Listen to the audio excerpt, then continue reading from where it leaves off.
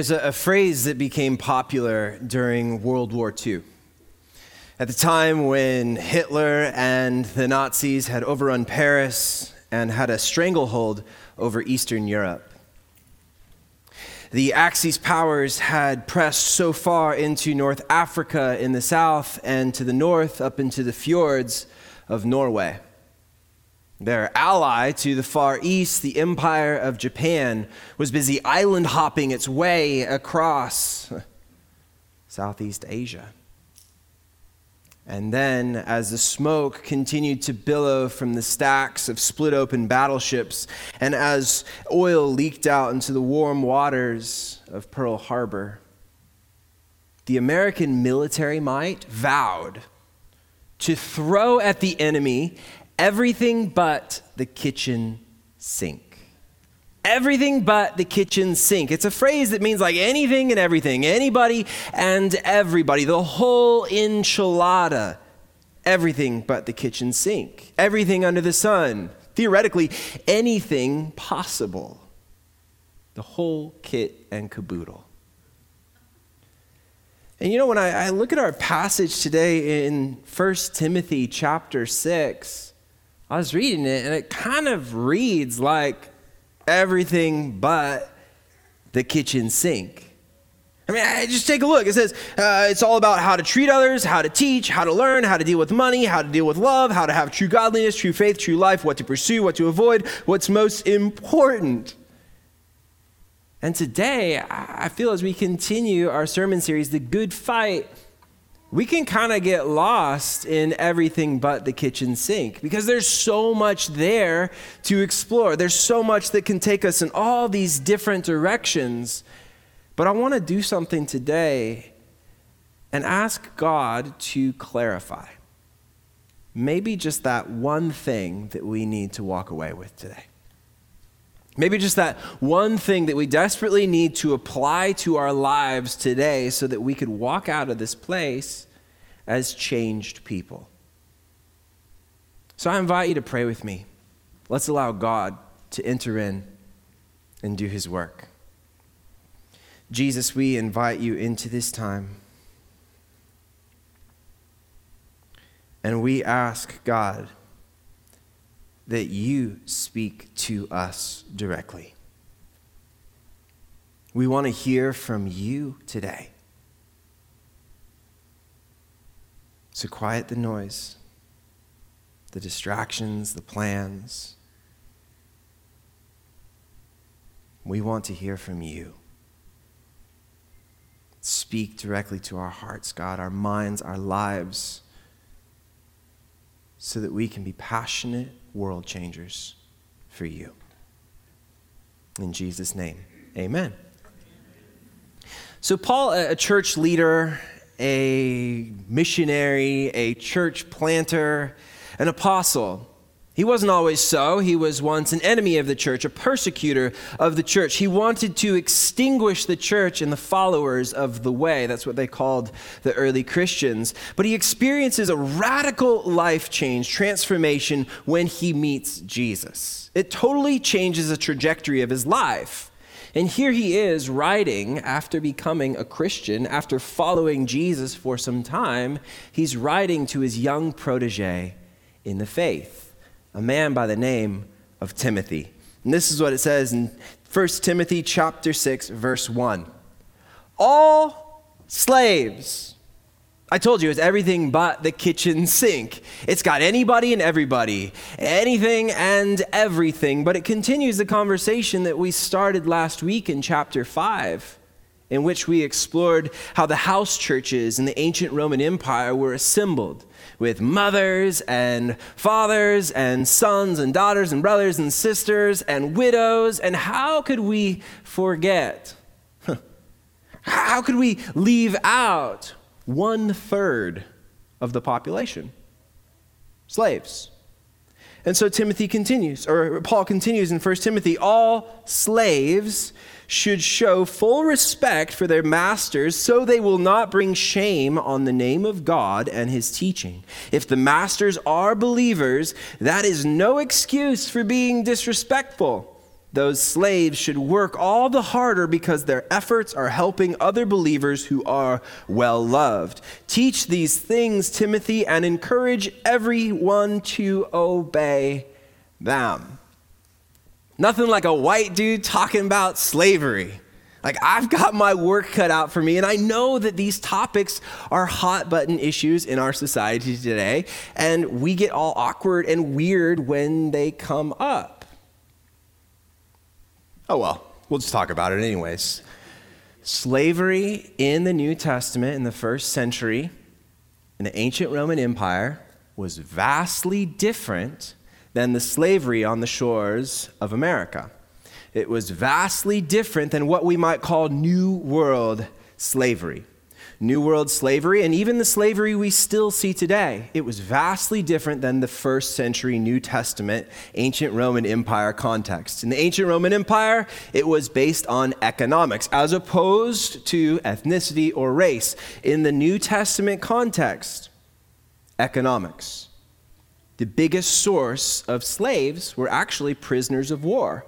They weren't one race or one ethnicity of individuals. They were taken from all around the Mediterranean world, all different types of people from all different walks of life, many of them prisoners of war. But what Paul is doing here in 1 Timothy, as he not only mentions slaves, but he directly addresses the slaves, that says something huge. It says something huge in a world where slaves were just viewed as like living tools. No, Paul addresses them directly. That is something huge about Christian community. Christian community was very different than most social groups in the ancient Roman Empire, and here's why. Christian community, it included everything, not everything but the kitchen sink, but everything and the kitchen sink. Everybody and anybody, anyone and anything, Jews and Greeks and Gentiles and whoever you might be, rich and poor, male and female, slave and free. And you know what they did?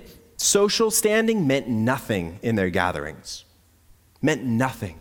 They would eat at the same table, share the same meal, call one another brother and sister, even if in fact they were master and slave. What I think Paul is getting at here is that though you may be slaves at the bottom rung economically of society, though you may be slaves, don't think for a second that you can't make a tremendous impact in the kingdom of God. Because how you live says everything about what you believe. How you live says everything about what you believe. So, love and honor.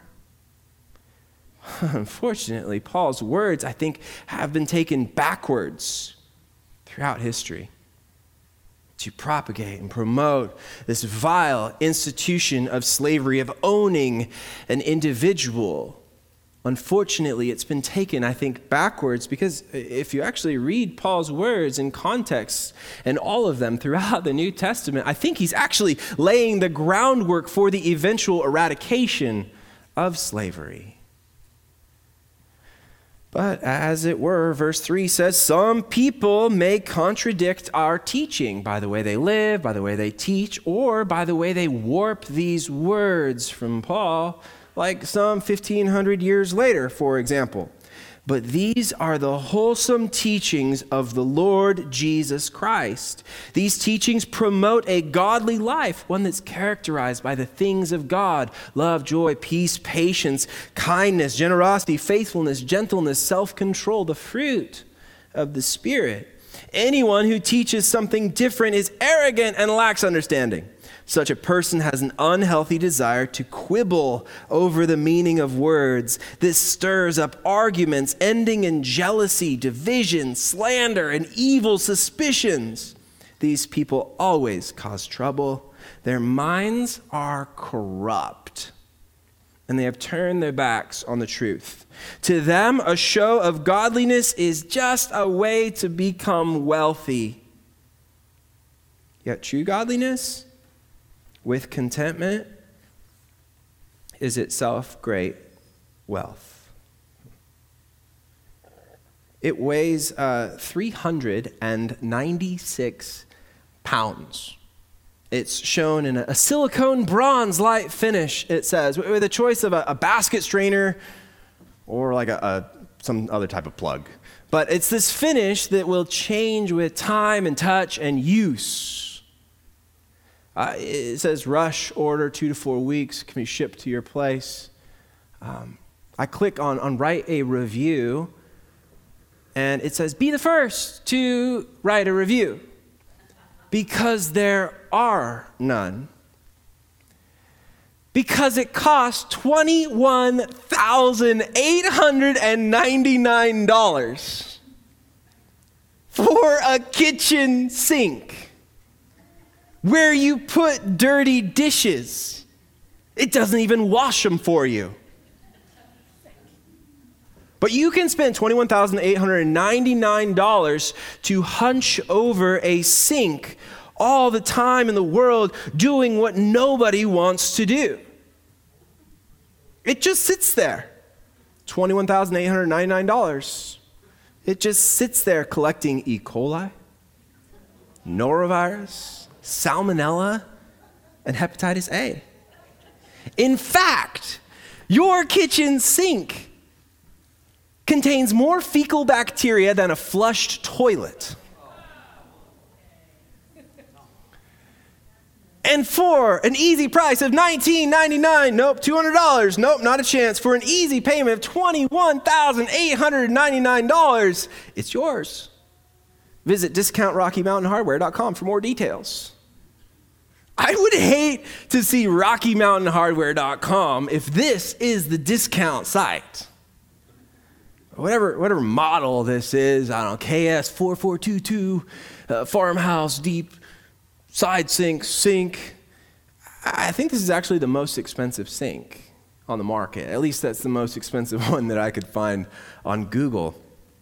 And you're probably thinking, like me, who in the fill in the blank, or what kind of fill in the blank pays for this type of thing where you put dirty dishes? But yeah, rich people, right? Clearly. Or people severely in debt. But you think about the people who are able to afford something like this. Man, they must have it good, right? They probably got private jets. They probably got helicopters, bowling alleys in their house. They probably got a tennis court, a basketball court. They've probably got like Maseratis and Ferraris and Lamborghinis and Luigis and Donatellos and Michelangelo. Clearly, I don't know cars. They've probably got swimming pools, saltwater pools with sharks in them. They've probably got robots like doing laundry. Maybe the robots are the ones doing the dishes in the $21,899 kitchen sink. Wouldn't that be nice? Wouldn't that be nice? I mean, we look all the time on our Instagram feed and our Facebook. We see the highlight reels of our friends and family and just strangers that we follow who have like these pimped out places, right? Like these rides that look so good. And we all want that. And we're like, man, I wonder what that would be like. That would be nice. But you know what? If you can read this, KS442 deep side sinks farmhouse sink. If you can read that, you're more fortunate than 1 billion people in our world today who cannot read. If you woke up this morning with more health than illness, you're more fortunate than the 1 million who won't survive the next 7 days. And you have access to health care. If you've never experienced the danger of battle, the loneliness of imprisonment, the agony of torture, or the pangs of starvation, you're more fortunate than the 500 million people in the world who have. If you can attend any meeting that you want, religious, social, political, you're more fortunate than 3 billion people. If you have access to safe drinking water, you're more fortunate than 2.2 billion people. Access to a toilet, 4.2 billion. Basic hand washing facilities, just access. Not like in your own home or even in your neighborhood, but just like access somewhere in a close region. You're more fortunate than 3 billion people. If you have food in the fridge, clothes on your back, a roof over your head, and a place to sleep, you're richer than 75% of the world. If you have money in the bank, in your wallet, or spare change in a dish someplace, you're richer than 92% of the world.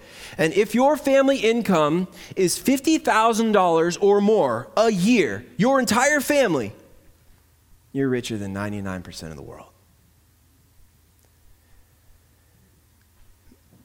Maybe it's time that we think about contentment. I know, like, you accountants are probably like, well, relatively speaking, like, whatever. Shut up. Like, the reality is, like, we're here. We're not in Bangladesh. We're not in Indonesia, outside of Bali in the cool surf spots. We're here. We're not one of these who make ends meet just by scraping by. Maybe it's time to come to terms with contentment. I think true godliness with contentment, as it says in verse 6, is being satisfied, period. But you know what? I really have always wanted to. Contentment is being satisfied, period. But you know, I'm right here, and I really, really wish I was over that. Contentment is being satisfied, period. But you see that the situation is such that contentment is being satisfied, period. But the struggle that I'm dealing with, contentment is being satisfied, period. But I've always wanted and desired to have the contentment is being satisfied, period. Satisfied in God over and above, despite every circumstance and mood. Three of the most dangerous words, three of the most, I think, toxic words. If I just. And you fill in the blank. If I just had, then what? If I just had a $21,899 kitchen sink, then I could be severely in debt and still have to wash dishes. But apply the logic to your own situation. If I just had blank, then what? Think of something right now. Or if I just could, then what? You know, I think this is not healthy to think like this, but I do it like every single day. And it gets me so spun out. It gets me caught up in like a comparison trap. I'm like, oh man, look at him, look at her, look at all this stuff. You know, I get stuck in a comparison trap, get dissatisfied, get all spun out. And anything but content. But then in those moments, I have to tell myself, like, Jeremy, bro, some people would love to have your problems. Some people would love to have your problems. True godliness with contentment is itself great wealth. It's not private jets or helicopters or vacation homes or sharks in your saltwater swimming pool. Great wealth is true godliness with contentment. Being satisfied, period. Satisfied in the things of God, over and above, despite every circumstance and mood. And you know what happens when I come to my senses? And maybe you probably experienced this. You come to your senses and you realize, like, I've been searching all over the place, trying to find contentment in this and that and whatever, but it's not working. But when I find contentment in God and in God alone, it's like, whoa, I've got everything I could ever want or need or desire in God. And it's fulfilling, it's satisfying, it's perfect. After all, we brought nothing with us when we came into the world, and we can't take anything with us when we leave it. So if we have enough food and clothing, let us be content. But the things that we would love to add to that list. So if we have enough food and clothing, let us be content. But people who long to be rich fall into temptation and are trapped by many foolish and harmful desires that plunge them into ruin and destruction. For the love of money is the root of all kinds of evil. So money's not evil, but an improper relationship with it is. And some people craving money have wandered from the true faith and pierced themselves with many sorrows. And I wonder how embedded this is in us. The craving for money, the love of money, and how the anxiety. Oh, man. It's like so thick I can feel it in the room. The anxiety over money.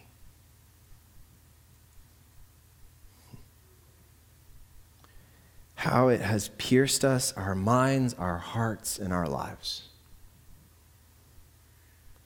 It's like that things that we own begin to own us. The things that we own begin to own us. I remember being in junior high playing video games, because that's what you do when you're a junior high boy. You like play video games. And I borrowed this one particular video game from a friend of mine, a Christian friend of mine, because I wasn't allowed to have it. My mom didn't know about this. She's hearing about this for the very first time, even though she probably already figured it out. But I borrowed this video game from a Christian friend of mine, and it was like you're a criminal in the game. And you are engaging in criminal activities and lifestyle. And like you rob banks, you steal cars, you amass all these weapons, and you fight other gangs, and all this, really training for the criminal lifestyle, right? And I remember playing it for a week, for 5 days before my mom got home. I got like off of school from like 3:30 to 5:30. I'd play this particular game, learning how to be a criminal. That's not what it's called, but it was rated M for mature. And I realized after 5 days of playing this game, it occurred to me in 8th grade, I'm like, this is like jacking me up. It's changing how I'm seeing myself and seeing the world. Like we'd be driving to soccer practice, and we pull up to a stoplight, and there's a car or a truck next to me, and I'm like, I could probably steal that. I'm going to just like open the car door, rip the dude out of there, and just take off. Cops might come, whatever. I can deal with the cops, boom, boom, boom, because that's like, this is messing me up.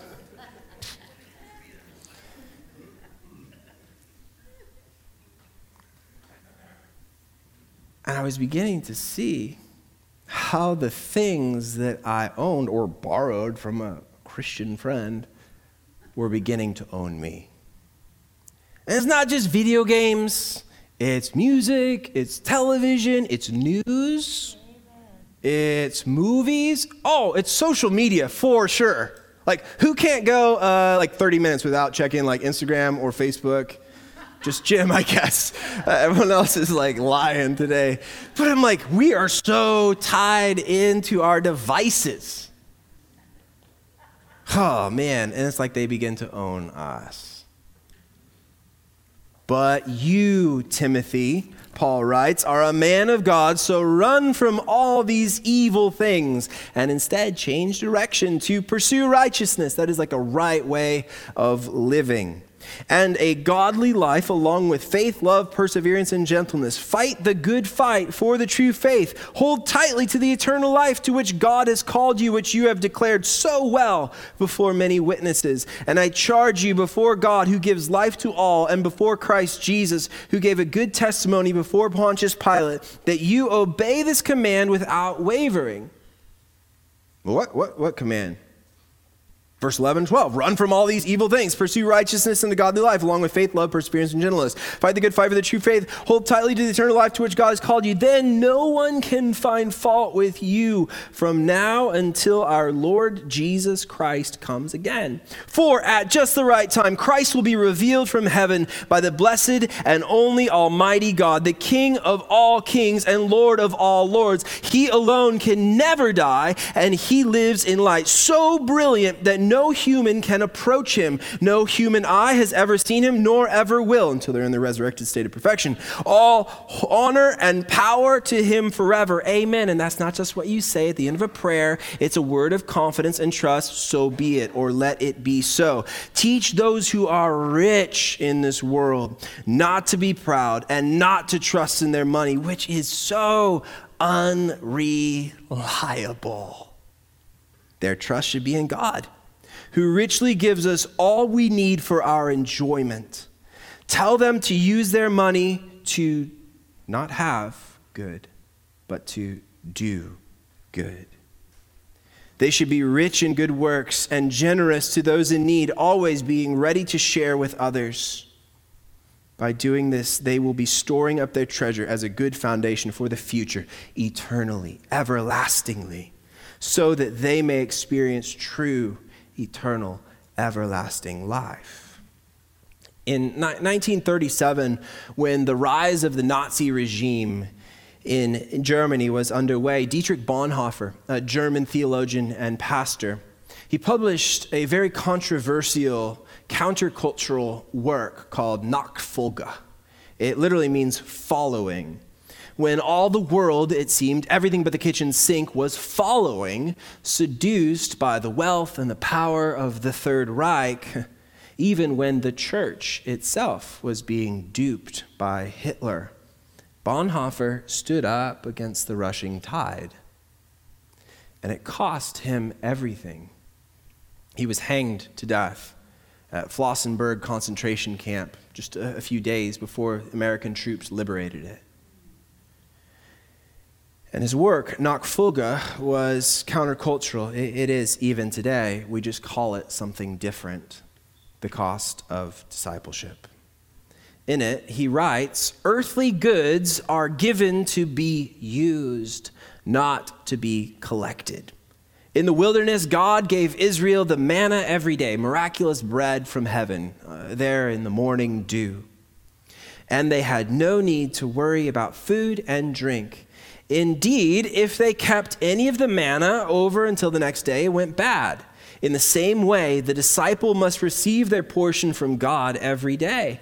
If they store it up as a permanent possession, they spoil not only the gift, but themselves as well. For they set their heart on accumulated or amassing, or what's called American, wealth, and make it a barrier between themselves and God. Where our treasure is, there is our trust, our security, our consolation or comfort, and our God. Hoarding is idolatry. Instead, Christians use worldly goods as things which are perishing in the using. They use them with thankfulness and prayer to the Creator of all good things. And get this, but all the while, they are free. It's funny how we come to worship and we sing about how all I need is you, Jesus. You're everything.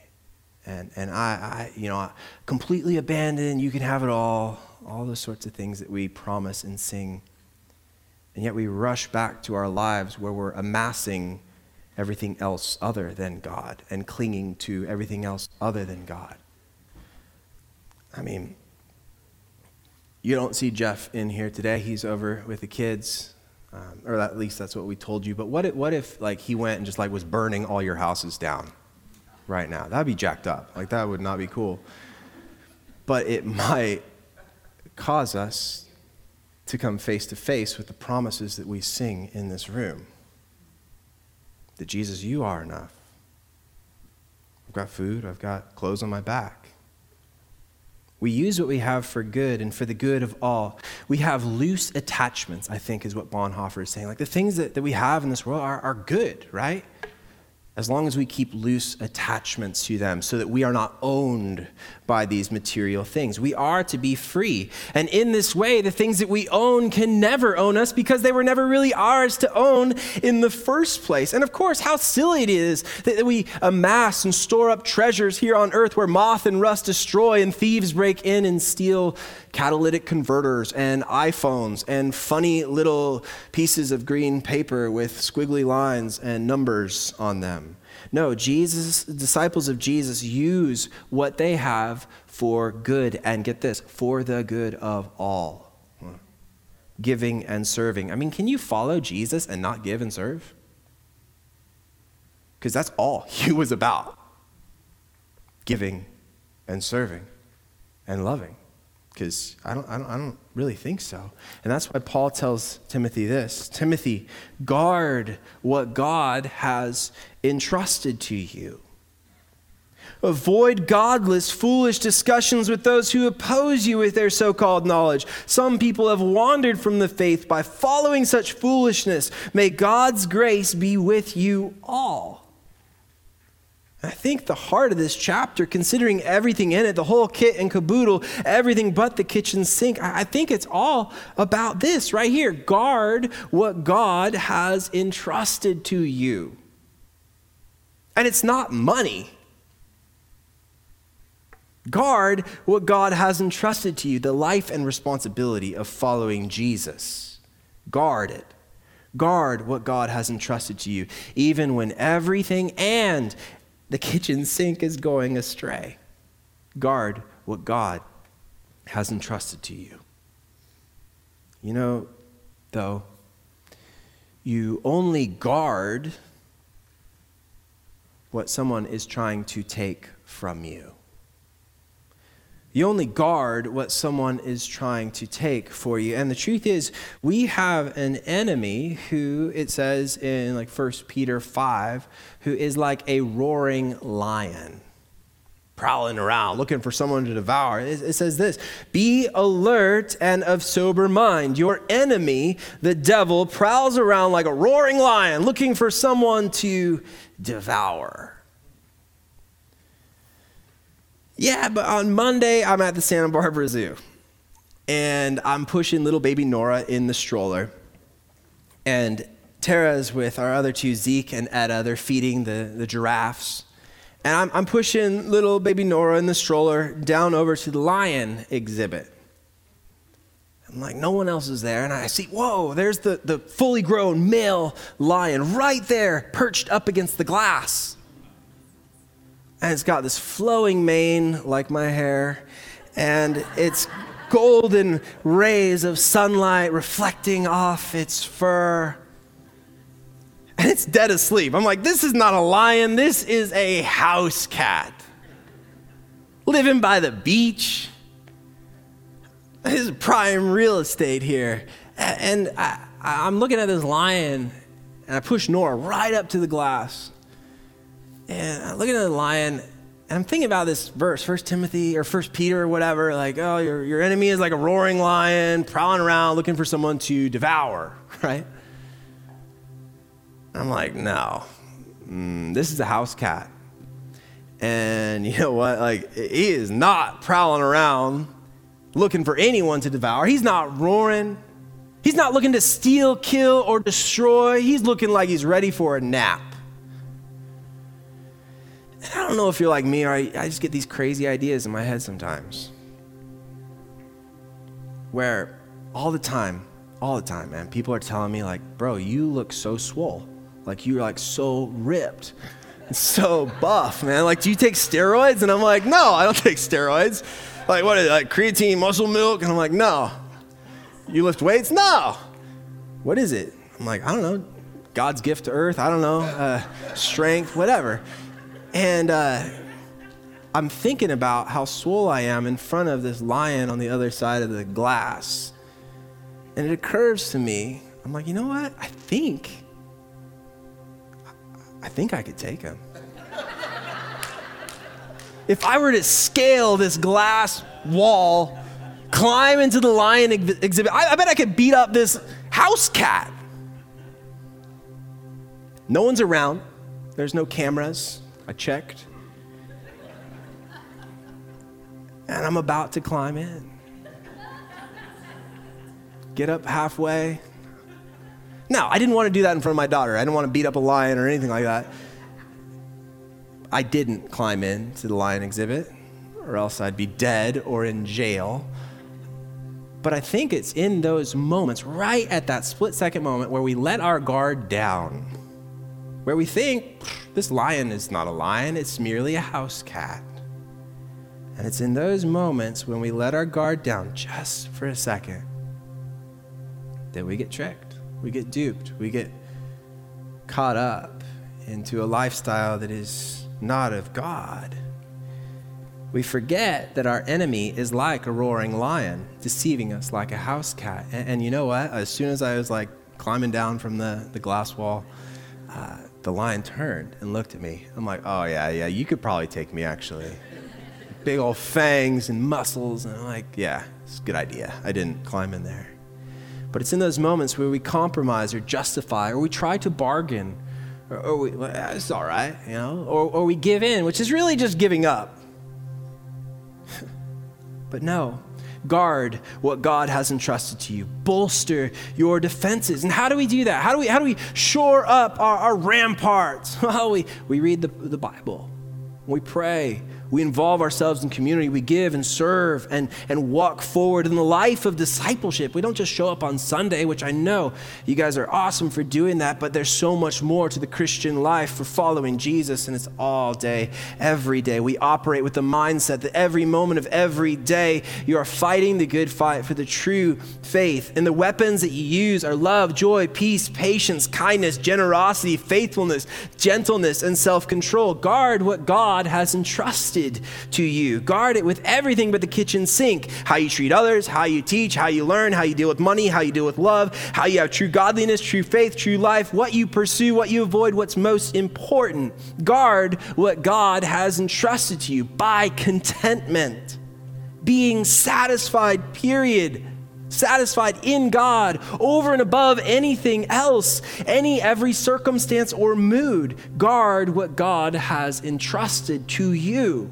Whether you're at the bottom rung economically of society or whether you can read and have food in the fridge, don't think for a second that you can't make a tremendous impact in the kingdom of God.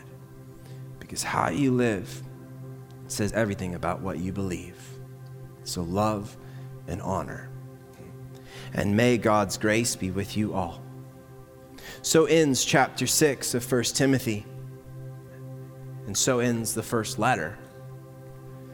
But don't think that the fight is over, because this is merely the first round. Would you pray with me? Lord Jesus, we ask that we would be changed by just maybe that one thing that we need to apply today. We've looked at maybe everything by the kitchen sink, and there's so much more. But God, what is the one thing? I pray in this next moment that we wouldn't think about how sucky or how cool or how funny or how, thought-provoking the message was. I pray that we would think deeply about what we need to change and apply to our lives that you are putting on our hearts right now. We aren't about performance, God. We're about living for you. And heartfelt authenticity. So Jesus, do your work in our lives. Do the change that you want to change.